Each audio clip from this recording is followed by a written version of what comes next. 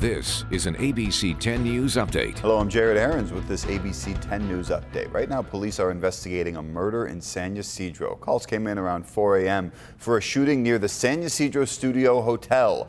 Police confirmed 3 people were shot. 1 of them died. We're told the shooter is still on the run. Police have not given us any specific details about that person, but we're told as of now there is no threat to the public.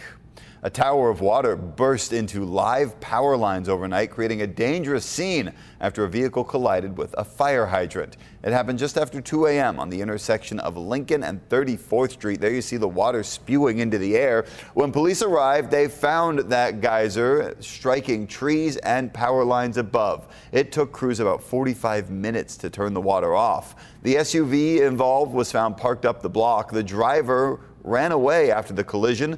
Police say they are treating this incident as a hit and run. A very wet, rainy, active morning for our weather right now. Vanessa Paz is tracking all of it. Yeah, Jared, it looks like peak storm activity will occur through mid-morning with moderate to heavy showers at times spanning from the coast all the way to the desert areas. And because we're expecting a lot of rain in a short amount of time, we have a flood watch in effect at 9 a.m. lasting all the way through 9 p.m. tonight. Over the weekend, we got pretty impressive rainfall totals, and we'll see those numbers build with this latest secondary wave of showers. It looks like we could get an additional 1 to 2 inches of rain when all is said and done by tomorrow morning.